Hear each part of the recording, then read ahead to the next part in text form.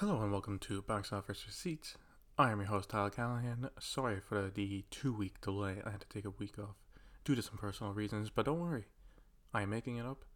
To start, I'll be covering a lot of the stories that happened over the past 2 weeks, so it will be a longer episode than usual. There are also some changes to the podcast. Mainly the stories will be organized into groups with a little music interlude in between them to give it a more professional feel. So, let's start with the first topic.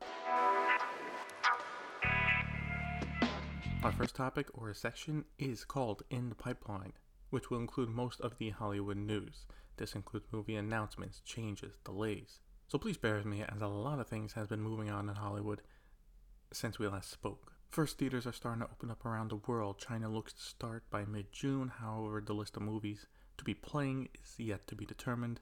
The BBC is reporting that Italy will allow theaters to reopen June 15th. This is a part of Italy's plan to reopen, and right now seems to be a nationwide opening for theaters. Domestically, more and more states are allowing theaters to open, but the big chains have continued to stay closed until new movies come. Meanwhile, two of the biggest markets, New York and California, theaters have remained closed. Both states have theaters in their later phases of reopening, so most parts of the states will not have them open until the end of June or early July at the earliest. This leads into the next issue, which is Tenet. Warner Brothers last week released a new trailer for Tenet, which premiered in Fortnite, since there's no big event, to grab an audience. The trailer, however, said at the end coming to theaters, not July 17th. Currently, all promotion does say July 17th, so it is still set to come out then, but the switch for the trailer is smart. If they have to make the late decision to delay it a month or two, they can keep the trailer up without any changes and just update the posters with a new date. The reason this is important is that Deadline published an article that had sources saying for Warner Brothers to move forward, New York and LA need to be open, as those two markets make a huge share of the domestic box office. Which makes sense. Both areas are heavily populated, and LA is the home of Hollywood. But this also shows how little the rest of the states matter for theaters. Like yes, Georgia and Texas have been opening up for the past few weeks, and other states are doing so now. That does not matter if the main ones do not open. Personally, if this is the requirement to premiere in July, then it's not happening. Yes, California has been opening up enough. Los Angeles could have theaters open, but New York City specifically will not unless Governor Cuomo makes a change and moves theaters to phase 3 of reopening instead of phase 4. New York City is still not even at phase 1, and with 2 weeks in between phases, even if they start June 1st, the earliest they would be open is the first week of August, or mid-July. You'd be cutting it real close. And let's be honest, New York is only a big market because of New York City. If New York City is not open, the rest of New York does not make up for it. The report also said if Tenet gets delayed, then Wonder Woman becomes a December movie, while Tenet moves a month to August. I think that is most likely to happen. So July will be a month of old movies to get people back in. August will have Tenet, SpongeBob, and Mulan as well, since Disney does not want to go first, and then some smaller releases after. For movies delayed, the only one that was confirmed was Edgar Wright's next movie, Last Night in Soho, which was supposed to come out in September, is now coming out April 23rd, 2021. This makes sense because right now August into September is packed. Again, assuming theaters open, the movie would get crushed. One of the many effects of Hollywood being shut down is the backlog of movies being held up, but another one people may not think of immediately is the delay of film festivals and awards, including the Oscars. Variety is exclusively reporting that the Oscars has a good chance of being delayed from its February 28th date next year. The article does say this is not confirmed. If it does, would make the deadline window also delayed, when that's a big difference. Honestly, the Oscar ceremony itself being delayed makes sense. The ceremony is all about people coming together to celebrate the films of the year and the people who made them. You can't have that in a nice and close theater, and the social distancing rules would mean 5-6 people per row? That would not look good for TV. So, pushing it back to March or April, and ideally at that point a vaccine would start to be distributed, they could have a mostly normal ceremony, or it would look normal on TV, but what you don't see is the temperature checks and other precautions getting into it. Filming looks to try and resume over the next few weeks. First, Blumhouse and Universal are working on how to get ready to film a movie entirely on the Universal lot and what safety precautions that would take. Some of the precautions that have been talked about are the cast staying in hotels nearby during filming and no open catering to reduce a possible spread. Not much is known about the movie except it will cost $6.5 million. The Hollywood Reporter also goes into one of the issues that every studio will face, and that's getting insurance for a production. Before it was no problem, but if someone tests positive, that could shut down a production for 2 to 3 weeks minimum. If these small shutdowns become more common, insurers would be less likely to cover that and pay out over time. This would mean the cost of a shutdown would be on the studio, not the insurance company. So this could inflate movie budgets for a time to have money on standby to keep things going while the shutdown passes. So take Blumhouse's movie at $6.5 million, for example. This time next year, that movie may cost $8 to $10 million to produce to keep paying the cast and crew during those few weeks, if it happens. I'll link the article in the show notes. It's definitely worth a read. California also started a plan to how studios can resume filming in the state. In a bit of a shocking update, Governor Newsom announced that guidelines would be released this week for studios to follow, but that would have to be county by county, and Los Angeles would most likely not be ready to film this week. This makes sense as San Francisco and LA were the hardest hit areas in California, so for them to take a few more weeks to resume filming is the smart and safe move. From what I've seen, however, not many studios look like they will jump into filming next week, as they need to finalize their own safety plans and get a schedule in place for when to film.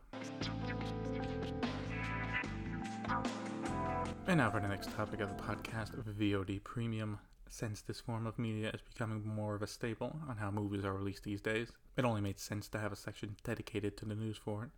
This will normally include new releases, if a movie goes to VOD, and if there are any sales figures released. First up, the streaming service that has been making some moves, that is Apple TV+.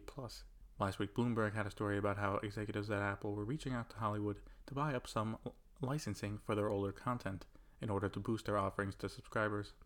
They also offered some numbers on how the service is doing, which is currently at 10 million subscribers, but only around half of them actively use the service. This may seem like a good number for the content they have, but it's not. Since last fall, if you buy a new Apple device, you can sign up within 30 days to get Apple TV Plus for a year. So we will not see any true numbers until this fall, when the first people to take advantage of the deal have their service end, or they renew. The timing of that article was also weird because later that day, Apple did actually make a move by spending $70 million on buying Greyhound from Sony. The Tom Hanks World War II movie was set for release in June, but Sony pulled the date as theaters closed and never gave it a new one. Not much is known about the deal, just that Deadline reports it is around $70 million, and no new date was given, but it is expected to be sooner rather than later. My guess is WWDC. Apple will talk about it when they get to Apple TV OS part of the presentation. I also think it'll come out in July, August, just as people start to go back to the theaters, make a splash by releasing this movie. So yeah, Apple's making moves, and this is actually not surprising. If you think about it, they were all about original content, except with all production shut down, they have no new content to offer, or can they make any? So, trying to buy old content is smart. Just besides new movies, I don't know what else they can buy though. A lot of studio streaming services are about to be set, which with each of them keeping their own content. There's also mixed rumors of Apple looking to buy MGM, all more likely to happen. They do that, they get instant access to all the James Bond movies to stream, as well as I think the Rocky movies as well. And with over $200 billion cash in the bank, they have no problem making them an offer they can't refuse. And besides that, expect Apple to buy other mid-budget movies like Greyhound to fill up their catalog. Now let's talk about the actual big movie to release on VOD last weekend, which was Scoob from Warner Brothers. Now, we don't have any solid numbers as per usual, but right now it seems to be a success. After it released, immediately jumped to first place on numerous platforms and has stayed there for the most part. So if it follows this for another week or two, it should easily hit 100 million, at least like Trolls World Tour. Unlike Trolls though, the reviews for the movie have been a bit rougher, with it having a Rotten Tomato score of 51% and an audience score of 65%, which is not great either. This does seem to be a smart move from Warner Brothers because if everything was normal with these reviews, I don't think it would pass 100 million domestic. Another release that actually did release numbers is for Capone, the Tom Hardy-led movie, which was distributed by Vertical Entertainment, most famous for the John Travolta Gotti movie. In the 10 days since release, the movie made 2.5 million, which isn't great. Reportedly, the budget is at 20 million, so it has a while to go to make its money back. It was supposed to have a limited theatrical release, which could have helped, but unless it was a wide release, it would not have made much of a difference. I also think what does not help is not the great reviews, but the people's expectations. You think Tom Hardy is Capone, you are going to get something good and exciting, and instead it focuses on the last year of his life and suffering from dementia. So it's more of a character study than a good old action movie. Finally, one movie in China may be foregoing a theatrical release for streaming, and that is Marriage Story. Actually set to be one of the movies released theatrically once theaters reopen. Streaming service IQIYI. I'm just gonna say the letters instead of trying to pronunciate that. That streaming service has now started to offer the movie with its early access transactional on-demand option. So users can buy and view the movie now, and VIP members of the service can buy it at a discount. Now, nothing has been said if a theatrical release would be pulled, but this does make it look certain. This is not surprising to me because they have a bunch of movies to show. You have the old Hollywood ones, you have the Chinese New Year ones, which still haven't come out, and any other they were able to finish during the quarantine. With all those movies, I doubt the Chinese movie audience would want to take the risk of going to a theater, no matter how safe it is, to watch two people get a divorce for 2 hours. But we will see in the next few weeks as Chinese theaters get everything together for their reopening. And that'll be it for this week's longer than normal episode. I hope you like the small changes to the podcast, and you can let me know about them on my Facebook page. Link to that is in the show notes. Thanks for listening, and see you next week.